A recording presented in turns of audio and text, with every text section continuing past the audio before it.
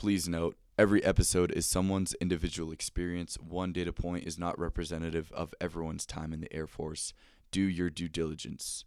The views expressed are those of the speakers and do not necessarily represent the views of the Department of Defense or its components.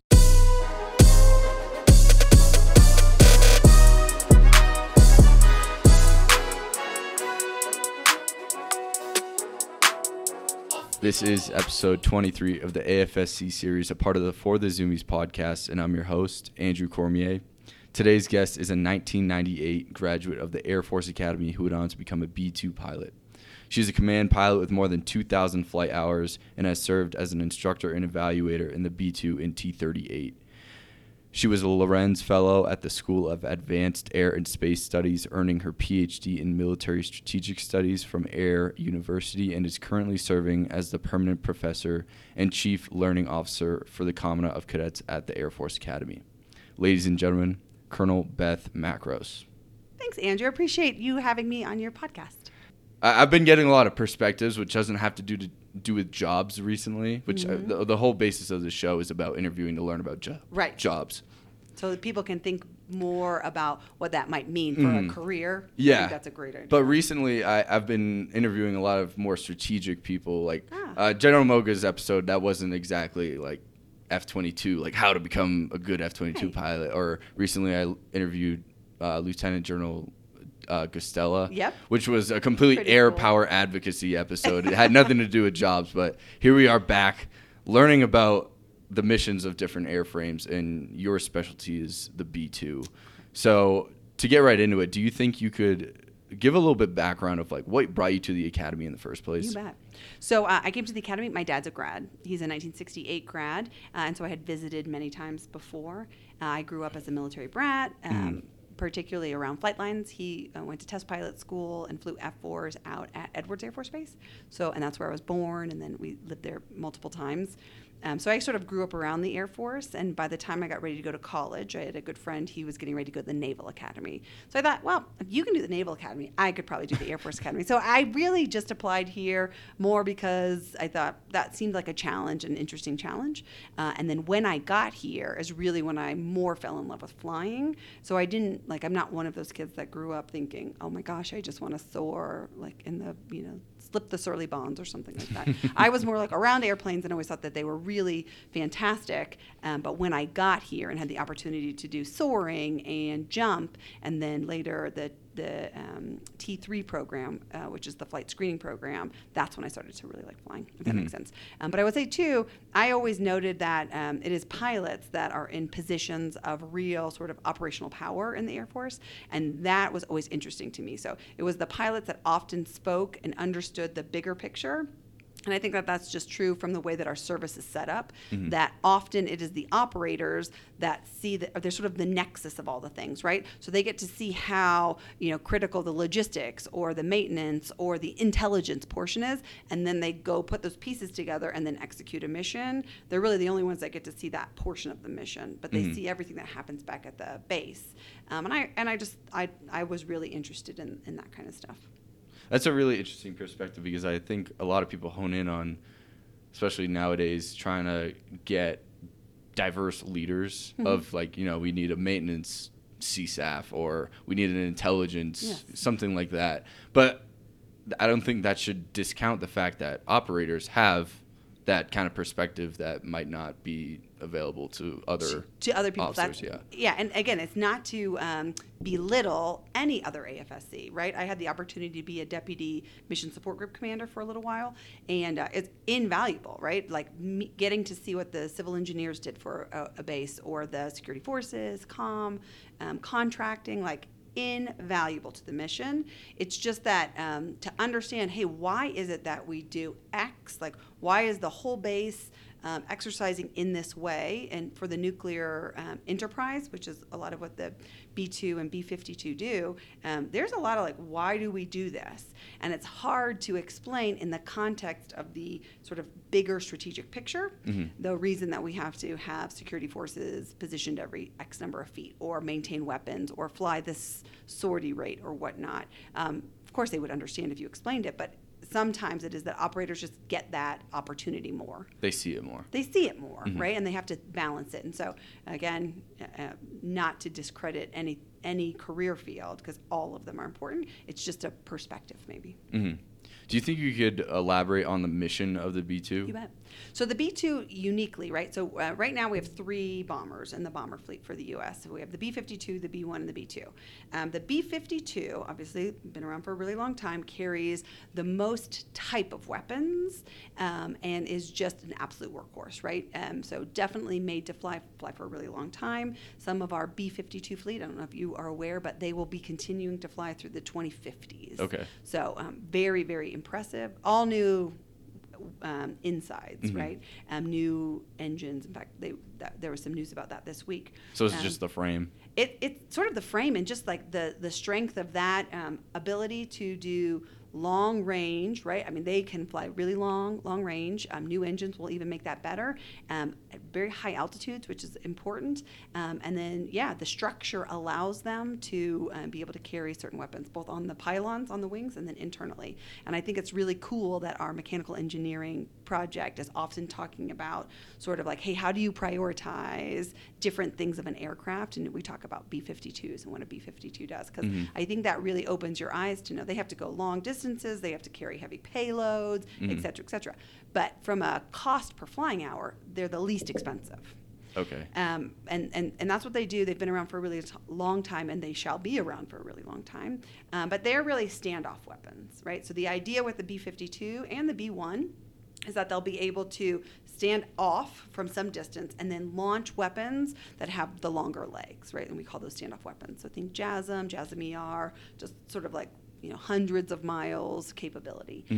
Or in the nuclear enterprise, they can air launch cruise missiles, which, again, you're talking in the hundreds to, around 1,000 miles that they could launch that and then leave. And so that's what that platform does. So they might not need escorts because they would be far enough back. Okay. That's right. Now, again, you may decide to use them for other purposes, but that's kind of what they bring you. The B-1 can carry an incredible amount of weapons internally to itself. It has a little bit of a smaller radar cross-section. Obviously, it has different speeds that it can fly, and it was made to ingress at low altitudes, right? So if that was a sort of a TTP that we needed to use for some reason for radar coverage or something, then the B-1 could do that. And it can carry 24 2,000 bombs internally to itself. And that's pretty impressive. They have other techniques and other weaponry that they carry that's specific to them. That's sort of like unique to a B-1, we've decided. And the B-52, we think, will carry hypersonic. So, but both of them, for all intents and purposes, in a high, sort of like a peer, near peer situation, they're probably going to be standoff weapons, right? Standoff weapons, or carry this, some unique weapons that they can carry that aren't in high threat areas. The B-2 and subsequently the B-21, those are our penetrating bombers. And it's really important because if I'm an adversary and I want to put a really high value target for us, I'm not going to put it on the coast, right? Like that Maverick movie where he was like, they're right on the coast and they can get to him by F-18s. Like that's kind of laughable because that would be silly from an adversary's perspective. I would put it deep into my country and then I would put it deep down into the ground or into a mountain or something like that, right? I want to protect that high value target set. And so that's what the penetrating bombers are meant to do, right? They need to have long legs so they can get into a country, but they also need to be able to evade or take out integrated air defenses and then hard target defeat. So things that are like deeply buried, that's pretty unique to the B-2 to be able to get in there and then get down into the ground. Is it because it has specialized weapons that do that? Okay. So the MOP, the massive ordnance penetrating weapon, which is about 30,000 pound weapon, is unique to the B-2. And that's a deep penetrating. And the B-2 can carry 2 of those. And so it holds at risk certain targets that make it very, very valuable. And then additionally, the B-52 and the B-2 have the nuclear mission, so it has that. The B-2 also has some, again, each one has sort of unique characteristics. The B-2 can carry 80 500-pound independent, so GPS-guided weaponry, right? 80 of them. So, so that's pretty impressive when you think about that. Now, that might be a target where I don't need to, I could have a target set where I don't need to penetrate, but I need to take 80 of those, one pass with the B-2, and I can launch those 80 out, and I can hit whatever target set that you want. So those GBU-38s can be used. So again, the B-1 can carry 20 GBU-31s. So 2,000-pound weapons. The B-2 could carry 80 GBU-38s, which are 500-pound. So there's reasons you might use them. Different combatant commanders might want to use them differently. But in general, that's the sort of standoff, stand-in. That's the difference. That's interesting. I didn't know the differences between bomber capacities, but also their different missions. I just figured, they have a different payload, they have different weapons, but I didn't understand how those could be integrated into a certain mission a certain way. Yeah. But you mentioned the mech project of yes. the B-52. Do you know Major Julian Gluck? No. He was a I think 2012 grad. Okay. And he's a B-52 pilot. He actually just transitioned to the reserves to go to Harvard Business School. Nice. But he's really involved with the grad community, like always on Glorious Old Zoo, stuff like that.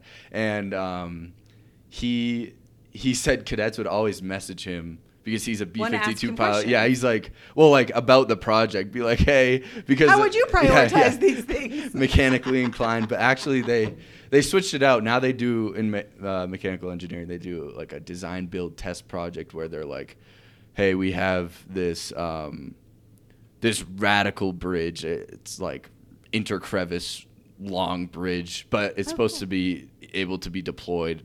Like, I guess similar to what the plan of the B-52 mech project is, but it's just basically you're testing a balsa wood bridge. Oh, you maybe get a chance to build and then you can actually test it. Yeah. I think that's great. I just like the idea that you guys think about it from this is legitimately what the MAGCOM commander of Air Force Global Strike Command thinks about also. Mm-hmm. Like, do I need to worry about structural problems? Do I need to worry about payload problems? Like that same thought process happens all the way up to, I'm sure, SecDef level, if not higher. So, as much as I didn't like some parts of that mech class, that was definitely one that I enjoyed. That's good. So what does a sortie really look like in the B-2? Or if I only have references to fighter pilots because that's who I talk to the most, but does the mission brief look different as well? Well, I would imagine they would be different just based on mission, right? So let's talk about what we would do, right, in the event of, say, having to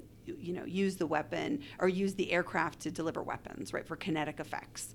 So what I would say is the B-2, and in some cases you should consider all the strategic bombers, the 3 of them, can all take off and land from the U.S. So that's an opportunity, particularly in the future fight, that we need to consider, because the truth of the matter is Russia and China can reach most of our bases using ballistic missiles, right? So that's concerning. So if you're in theater, you have a chance that the operating facility that you're at will not exist if we were to enter into a conflict. Does that make sense? So it's important we consider that, hey, that's a great tool for us, taking off and then landing back in CONUS, right? Granted, always with a tanker bridge, right? That doesn't just happen magic. There are support things that have to be in place, and that for us is the tanker bridge. But that's really important, and that's a tool that we would practice. So all of the bombers practice long duration sorties, right? So what would happen, but particularly to a B-2, you would, let's just say that you're the B-2 pilot, you would get put in crew rest. We'd say, Andrew, go home, get some rest, right? Come back at 3 a.m. or whatever. And then by the time you got there, the mission planning cell, the MPC, would have planned out a mission. We would have gotten the tanker bridge. We would have done all the coordination. And chances are you're not flying alone. So there's another aircraft, so at least 2, maybe 3, maybe X number of aircraft. And you would take the briefing, understanding all the contingencies. Okay, if this happens, if this tanker doesn't show up, if this, you talk to this weapons, whatever. Most of the time, because we're going to fly such long sorties, we're going to launch without knowing our actual targets. We're just ahead of the targeting cycle, but we got to get moving in that direction. And so most of the time we train to say, hey, this is what we think your targets either might be, or this is a set of targets that you might get, but we expect that midway through the flight, we're going to get new targets, and we have to be prepared to brief and debrief to that. So what's going to get briefed can vary just because of the length of the sortie that's going to be. But let's say that you're going to fly, somewhere in Europe, or you're going to fly somewhere in the Pacific. You're still talking, anywhere from, I'd say, 18 to 36 hours of a sortie. That's what you're going to fly in the mission. So you have a lot of contingencies. You're awake that long? You're not awake the whole time. And you don't have to be, right? So again, this is sort of something that we practice a lot in the B-2 and all the strategic bombers. But you're going to get airborne. You have certain sort of points, right? Air refueling. So let's say you have 4 air refuelings planned, right? One every 6 hours or something like that, 4 to 6 hours. Then you have your weapons employment, then you come back, and then you're going to land. So we practice that a lot. We have exercise physiologist or a flight physiologist that kind of talks about, hey, how do you manage your nutrition and your sleep cycle such that you are in your best performance state for the high performance things like air refueling, weapons employments, etc. And so we do that. We also have tested pills, Go pills. So we might take Go pills. Some people like them, some people do not. I did not like Go pills. You might talk about using, caffeine and that kind of stuff, hydration when we do that. But we spend a lot of time practicing long durations, right? We do it almost every year. A B-2 pilot is required to fly a long duration mission so that they are comfortable doing that. And we'll have talked about, nutrition and all of those sleep cycles and stuff like that. We have a little space behind the 2 pilots where you can set up a cot, or some people just set up like a little air mattress that you can sleep. Okay. And so we'll kind of trade off. That's where the snacks are stored, I'm sure. Yeah, we have food. You have food. I mean, it's like camping, right? Everyone brings these huge coolers with their food and eats and stuff like that. So we do a pretty good job. It's just 2 of us in the aircraft, so it's not overly difficult to manage. Mm-hmm. Hey, real quick, hope you're enjoying the episode. If you are, could you do me a favor and follow and leave a review on Spotify or Apple Podcasts, and also follow the show on Instagram at 4.the.zoomies to see clips of upcoming episodes and stay engaged with the community. Thanks for your ongoing support. Without getting into anything classified, was there ever a sortie that you found especially entertaining, or on the flip side boring, that you could maybe share? Well, yeah, it does get kind of boring, right? Like the Pacific is ridiculously big, ridiculous. And I can remember, and I flew B-1s too. I don't know if I told you that, but I also flew B-1s. And I can remember my first sort of trans-Pacific sortie in the B-1, and I remember just this stinks. And I was a co-pilot, so I was going to do a lot of the boring stuff.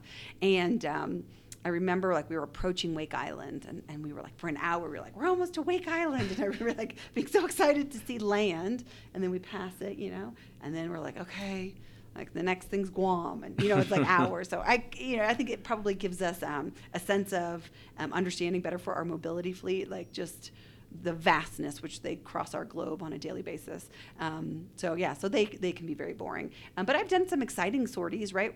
Sorties where we have flown up into Europe, done sort of show of forces for our allies. B-2 is not the primary one to do that, right? Our B-52s and our B-1s do that almost on a weekly basis, where they are flying in some places that are highly contentious, right? South China Sea, East China Sea, Black Sea, the Balkans area, Arctic Circle, doing all kinds of things, rejoining. We send our bombers all over the globe. They get right up next to sometimes Russian airspace or Chinese airspace, right up to it, and then turn around. They'll get intercepted by Russian aircraft or Chinese aircraft, and sometimes they're professional, sometimes they're less than professional rejoin. So we do this a lot. The B-2 we're not going to do that too often with, but I will tell you that it will make you nervous when you have an emergency with the B-2 and you're someplace where you're I might have to land this in a less than ideal location, right? I really don't want to land the B-2 somewhere because I have all kinds of classified things on that I need to be careful about. And the more you show a stealthy aircraft, then the less stealthy it becomes in the long range. Just because they learn about it? Right, because people have opportunities to look at it with radars, etc. So we're really careful about that. We do not like to put the B-2 in places where people can get looks on the radar for it. And that's why you have B-52s and B-1s, right? Send them out there. So we often say that a B-52 is like an aircraft carrier. You want to use it, show it off, flash it around, and then a B-2 is more like a submarine. They're silent, quiet, keep them back, because we just don't want to highlight where they are and what they're doing, because that loses some of its stealth capability and its ability later down the road. Mm-hmm. What do you ever do to pass the time on those long sorties? Is it just like story time with your co-pilot, or? No, because usually the other person will be back sleeping or reading a book or whatever, right? Like you want to split that up as much as you can so that they're back relaxing, so you're kind of doing that. I don't know, a lot. You're just looking out, I guess, at the ocean. Big, deep thoughts about life. Yeah, because you're not going to in the B-2, we don't have auto throttles, so I have to be really careful about my speed, right? I only have a 0.1 Mach, less than 0.7 Mach. I could stall the aircraft, and then I overspeeded at 0.8 Mach. So I don't have I need to be watching that. Not too much. Now, in the B-1, all kinds of fun, because you have a crew of 4, and our Wizzos would set up movies in the back, or, you know what I mean? We'd play Trivia Pursuit and stuff, and more fun stuff like that. B-2 is maybe a little less fun. I guess you could chit-chat with your co-pilot, but, on longer sorties, you're probably just one person's relaxing and you're not. Mm-hmm. I didn't know if that was like a podcast heavy time or... No, you know what? I'm sure that some people do listen to things, right? Music or whatever like that. I never did that. I don't know. Just flew the plane. So one thing that was really interesting because I did a little bit of research on the B-2 before I came to this interview. They rely heavily on stealth in that because it's penetrating, there aren't going to be, escorts, or it's just like they go in, hopefully don't get seen, and then leave without getting seen, hopefully. What is that like, as that's your only defense? Like, you don't have chaff flares, nothing? That's correct. We do not have the ability. It's sort of like a defensive ability the way that other people might, right? Like a B-1 or a B-52. But here's what I would say. One, we're not alone and unafraid. Now, nobody might be around me, but there are other things, kinetic and non-kinetic, that are providing support while we're in theater. So it's true that I'm not going to, once we go into penetration mode, we're not going to want to transmit on the radio, and we're going to be as silent as we can because we don't want to have any emissions coming off of us. And I want to fly in a certain way that minimizes people seeing me and maneuvering and all those kinds of things. But I'm not alone. By no means am I alone. We have cyber, we have space, we have other aircraft providing support the whole time. So what I would say is sometimes people think alone and unafraid, and I say, no, it's absolute nonsense. There's no way B-2 is going anywhere alone and unafraid. It's going to have all kinds of support. It just doesn't look like 2 F-15s on my wings. Right. And even when we do plan, again, the stealth community, which includes the F-35 and the F-22, right? When we plan things in that grouping, and that grouping is bigger than you might think, they're just not going to be off your wings, right? They're going to be farther away. They're going to be executing things that you're just not able to see, but are all planned. So I want you guys, when you're thinking of future fight stuff, to always think about it's no longer this 4-ship flying in front of you and then you fly behind them. That's long ago. That's decades and decades ago. Now things are happening. They might not be around you, but kinetic and non-kinetic things are happening to support you in that mission. How does sound play into that? That's one thing that always kind of confused me. Yeah. Are you just high enough that they can't hear you, or? Oh, good question. So the airframe itself has a couple things. So one, if you look at the aircraft, the engines are actually embedded into the aircraft. Okay. So what happens is the air comes in at the top, and then it makes an S turn down and in. And then as it exits over space shuttle-like tiles, so they dissipate heat really quick. So one, from a sound and from a heat perspective, our engines are down and in. Our engines being down and in make it really loud in the aircraft, by the way. Okay. It's like you can chit-chat. You can on the intercom, but you can't. It's too loud in there. So, yes, and then while we're up high, the sound isn't the issue. It's radar cross-section. It's thermal indications. That's what we would be more worried about. Sound, you have to be within, a couple miles to hear. But that's considered, but not at altitude, and certainly not at the way that the aircraft is made. Okay. But I'm more worried about radar cross-section and thermal indications. Okay. And remember, too, from stealth perspective, the 80%, 70% of the stealth of that aircraft, of the B-2 specifically, is just the shape of the aircraft, right? The form of the aircraft is what that flying wing is stealthy. And that's the miracle of the B-2, right? While it does need to retire and we need to move to the B-21, there's a lot of really cool engineering things that happened with the B-2, but that technology has had its time and it needs to move on, and we need to move to the B-21. But, some of the fascinating things is how you did stealth with a rounded structure. That's pretty amazing, right? How we developed a pitot-static system without a pitot tube on that aircraft. right? I'm not It's sure only what static. pitot. Pitot-static looks at the difference between moving aircraft, so that you ever look at the front of an aircraft and it has a thing on the nose, a pitot tube? Yeah, I think, or Yeah. at least the F1. So look at the yeah. aircraft out on the terrazzo, and you can see that. That's taking air that's moving quickly there, and then there's static ports on the side that look at the static air pressure. And between that, you can know your altitude and all that kind of stuff. The B-2 does not have a pitot tube on it. It only has static ports. Mhm. And so from a sort of a pitot-static systems, that's a pretty amazing capability that the aircraft was able to kind of figure out. There's several sort of engineering marvels that is the B-2. And there will be several in the F-22 and the F-35 and the B-21. Like, these move down the path, but they don't last forever. You have to, okay, next aircraft, we need to evolve, if you will. Mm. I guess that kind of leads into a question I got from Lance Weston. I talked to him the other day at the gym, and he kind of let me know that he wanted to know this about it. But what does the track look for the B-21, like, as the B-2 is kind of replacing it? Is it...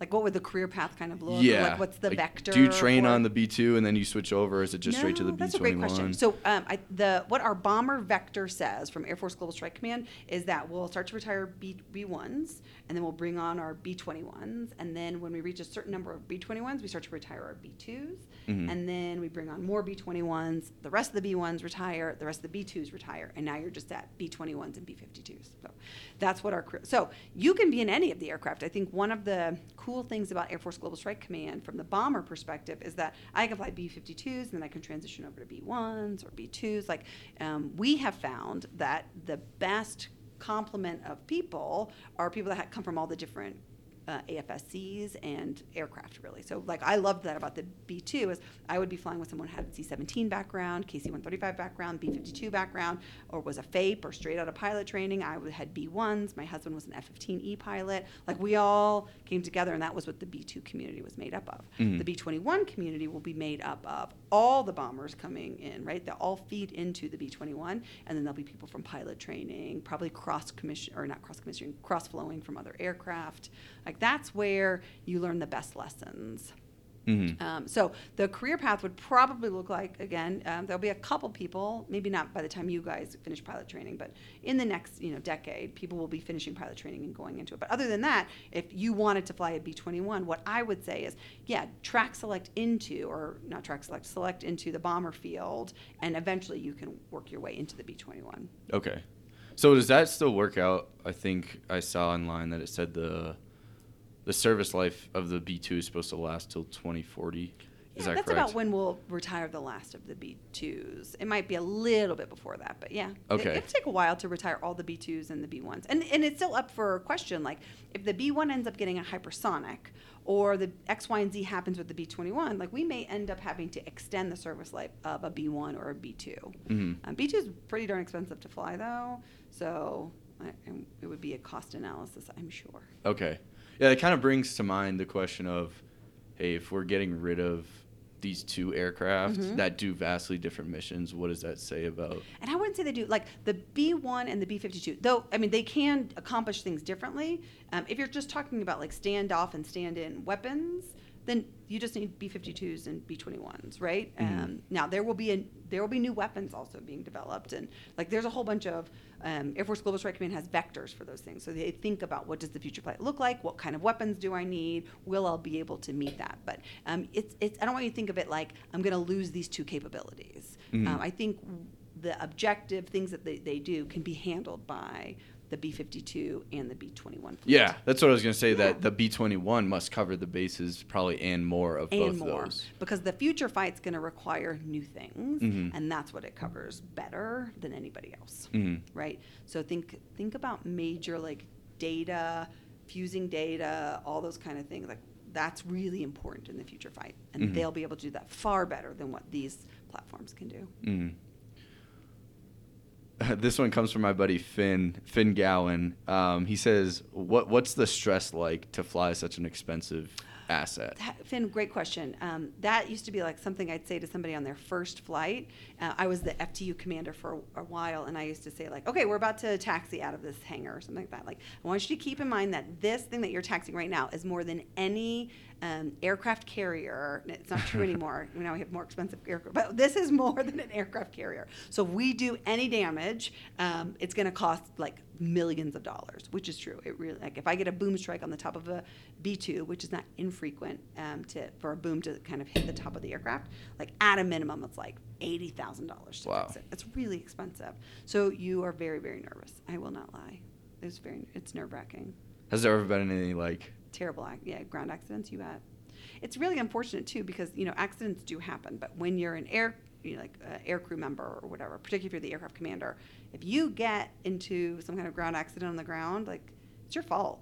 Mm. Yeah, the accountability there must be. It's on you. And there's many. I mean, and I have been in accidents, and I have been part of or the aircraft commander. I was struck by lightning once, and even in your aircraft, in the B-2, it blew a huge hole out one of my wings.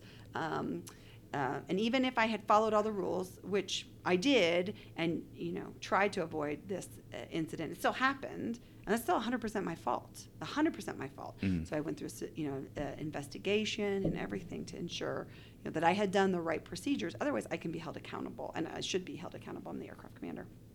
Yeah, it blew a huge hole out. I was probably that aircraft was down for weeks while they had to fix it.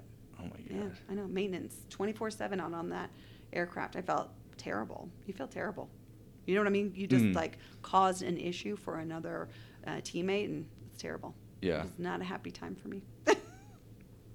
I can't imagine that. So a lot. I'll tell him, and I think it's true for any aircraft. Like it breaks your heart to have damaged anything. But yeah, for a $2 billion aircraft, like it hurts maybe a little bit more, for sure. And there's only 20 of them, so that you take one of those out of the mix, that impacts the whole fleet hard. Really? Yeah. There was 21 built. We did have a crash, so now we only have 20. That's it. No more. 20 B-2s. That's all you're having. Wow. That's really interesting. I recently read this article on the merger. It's like a military contracting newsletter, and it was going over how, the U.S., China, and Russia are the only countries that have strategic bombers. Yeah. And it was heavily dependent on, obviously, these are extremely expensive assets. But do you know why, like, we're the only three? Is it just because we're global superpowers? Or what leads us, these three countries, to be the only ones that have strategic bombers? Well, you're right. It's a very expensive endeavor to have, right? And again, if I can reiterate, from a strategic bomber perspective, we are not comparable at all. Like we have more aircraft, a much more capable tanker fleet to enable that aircraft, right? That number, and more capable aircraft. So again, the Chinese are gaining, particularly in their cruise missile capability, but their bomber fleet is not anywhere comparable to our bomber fleet. The Russians have the Blackjacks, which look a lot like B-1s, shockingly, and the Bears, which look like prop B-52s, shockingly. And they have them in numbers, but not like our numbers, and their tanker availability to sort of not even close. But for the threats that they're looking at, that makes sense, right? We want to deliver we want to be in their, we want to play away games, right? You hear that kind of, it sounds cliche, but it is 100% true from our strategy. I don't want you coming here. Yeah. I don't want you reaching. I want to make sure I always have a fleet that can reach out and do that, right? And we do that with long-range strike aircraft, but we also do that with our Navy, right? Our Navy has massive power projection capability, and obviously Army and Marine Corps too, with their sort of ability to sustain operations and be expeditionary. So that's U.S. strategy. Like invest in those things, play the away game, don't ever let it be a home game, and that's really important. Mm-hmm. They also, if you think about it from the perspective, they invest more in ballistic missiles. So that's why you see some ballistic missile defense issues that we have recently sort of been concerned about, particularly the Army, who is responsible for that ballistic missile defense capability.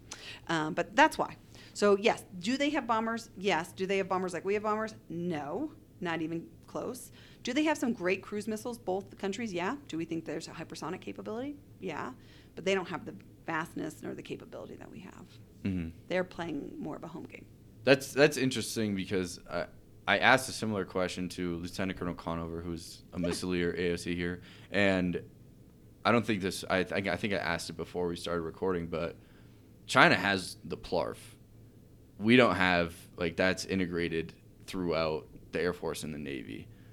As a pilot of a bomber, a strategic bomber, that plays a significant enough role that our bomber presence is more or either equivalent or more important than having such a strong rocket force. Yeah, sort of like a ballistic missile. Mm-hmm. This is a real argument that gets made back and forth, particularly with the Army, who would own a conventional ballistic missile capability more like, and then say the Navy and the Air Force, who have been doing long-range strike. So we went down the path of long-range bombers and deploy power projection capabilities with our submarines and right. So we have submarines that are very capable of launching conventional ballistic missiles and anywhere in the globe. And so we sort of made that argument. You'll see countries like China or Russia or Iran, right? They invest more in the ballistic missiles and drone technology. Their air forces look different than what our air forces do. There is a good argument to be made. What I'd say is we have gone down this path far enough that it doesn't make any sense to stop, retract, and then try and go a different path, right? No, we have very capable aircraft and power projection capabilities across all the services. Why would we invest now, detract from that and then use ballistic missiles? Sorry. Next question, I have to pull it up because it was a kind of long one from Josh Yao. Okay. Hold on. Let's see. So he shortened it, but I want to make sure I give you the long form of the question. So it says, in today's battlefield with everything technologically integrated, does the B-2 become more of a bottom card in terms of asserting less advanced weaponry like regular GBUs and nuclear bombs, with B-52 deploying more advanced weapons like the ALCM that doesn't require flying into an airspace that's high in deniability? It says, or in other terms, is the B-2 the one to finish the job when all high-tech options fail? I'll just say this, the B-2 and the B-52, they have capabilities, both high-tech and lower-tech, if you will, from a weapons delivery perspective. I think the reason the B-2, it's the technology, the stealthiness of it, the survivability of the B-2 is the thing that is just at risk, right? It's a low observable platform where radars have made huge advances. And so, again, it's pretty capable against a lot of radars. And now there are new radars that it's not so capable against. And unfortunately, those radars are in areas that we would like to hold at risk targets. And so I don't think that that the B-2 is from the weapons that it delivers, right? It can do, air-launched cruise missiles. It's funny that he would say air-launched cruise missiles because air-launched cruise missiles are pretty low tech. They're pretty old tech. JASM and some of those sort of cruise missile-like things, or if you think about from the Navy's perspective, they do TLAMs, which are pretty high-tech cruise missiles. Yeah, we have incredible capability to do that JASM, and all of our bombers can, and our fighters. Most of our fighters can carry JASM. So the weaponry and the aircraft matchup are probably not the concern. Okay. It's the aircraft themselves. If I have a penetrating responsibility, are there radars there that cause me concern? Do I have to use support assets to deny or degrade those capabilities such that I can still penetrate? And what we're seeing more and more is it takes more and more and more support to enable the B-2 to get in. Does that make sense? And that's what leads you to go, okay, that means that I need to figure out a new solution into this problem, right? Because that's all warfighting really is. You develop a technology, I counter your technology. I develop a technology, you counter that. Does that make sense? Radar is a good example, and then we work our way through radars and better radars, computer capability, AI, hypersonics. Like, this is how this game gets played. You develop something, I counter it. I develop something, you counter that. I guess this is to round it out. Are there any misconceptions? I don't talk a lot about bombing or the bomber fleet in general, so I don't know that much. Sure. If there are, stereotypes or misconceptions that are commonly kind of thrown out amongst the wing or ROTC detachments. But do you think that there are any misconceptions that I can be don't know shot that down? there's misconceptions in the cadet wing because, like you said, it's a pretty small community, right? Like if I look at the number of pilots and CISOs in the bomber community, I think we are equivalent to like AFSC. Right, Okay. It's just a pretty small. The bomber fleet is fairly small, unlike say the mobility command or fighter command or even like our ISR platforms. So it's probably pretty small. People's ability to meet or see bomber pilots, but there is a sort of misapplication of bomber people from say like the 1950s and 60s, right? So that's when SAC, even 70s and 80s, SAC existed, and it. For very good reason, it had to be extremely regimented and very difficult. And Global Strike Command today is not SAC. We have a huge conventional mission and also a very important nuclear mission. I'll just say this, like the bomber community over the last 2 decades was very busy applying lessons of counterterrorism. And I think they proved, particularly the B-1 and the B-52, proved its value in large payloads in fairly uncontested environments, being able to handle things, right? It really did that. But unfortunately, while they were focused on that, we as a country lost sight of the real strategic problem out there, which is the rise of China and the conflicts of Russia. And so we need our strategic bombers to like refocus. So if anything, I would say a reckoning with what we bring to the table is the sort of the misconstrued bomber community, which is, not to sound, denigrating to any other career field, but we cannot move a bomber outside of the United States without the Secretary of Defense saying you can move that bomber. I can move fighters all the time. I can move mobility aircraft all the time. I cannot move those guys, and I know because I was a 608th AOC commander, without explicit approval from the senior leader of the Department of Defense. It's just too important of a strategic asset for us to move. And so we think differently because that's sort of, in my opinion, the bishop and the rook. Like that's that thing, right? It's not a pawn. It's the bishop or a rook. And so I think the value of them, you're going to see change. I think the value of some of our mobility assets and our ISR assets, you're going to see change, right? I think the idea that, these certain aircraft are the most important is probably misplaced when we're talking about the future fight, because you're going to see a more rounded out plan of maneuver. I got some stuff to research after this episode. But, Yeah. Lastly, is there any unique advice that you'd be willing to give cadets that are looking to commission? Oh, absolutely. Well, I think from commissioning, like the name of the game is the grind.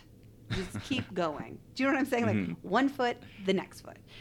Every day is a grind. But I'll tell you, pilot training was a grind. Sometimes flying a B-2 was a grind. Like it can be a grind, and I completely understand that. But the fact of the matter is, you get up every day and you just get through it, and then you get through the next day. And what you'll find, in my opinion, in the Air Force is that there'll be good times and there'll be less than good times. And you just get through them sometimes, and you enjoy the good times and you get through the not so good times, right? There have been amazing deployments that I've been on that I've had so much fun, and there have been miserable deployments that I've been on, and you make the best of it and move through it. So I'd say, one, the name of the game is learning to just get through the grind, right? I know that's really difficult at your age, and this place can be difficult. So you're actually learning skills for life that are more valuable than you might know. This is my second piece of advice. Before the age of 40, the answer to every question is yes. Do you want to do soaring? Yes. Do you want to do jump? Yes. Would you like to do a foreign exchange program? Yes. Would you like to go to grad school? Would you like to be a pilot or be a CISO? Like, yes. The answer is yes. Every opportunity you can take. Before the age of 40, I would say yes to. After the age of 40, I would recommend saying no, because you probably have figured out what works and what doesn't work for you. But you have no idea what you're going to like in the Air Force. You have no idea what you're going to like in the Academy. And I can think of no place, at least in the Air Force, but probably in the country, that gives you more opportunities, right? Like there's just, I've done a million things here that I would not have done had I gone to a regular university. And so you should take advantage of those, because you don't know what you're going to like. I didn't know I was going to like flying until I started flying. I didn't know that I would, have the opportunity to go to graduate school or until I just said yes and went down several paths. And so take advantage of those. Just say yes to everything.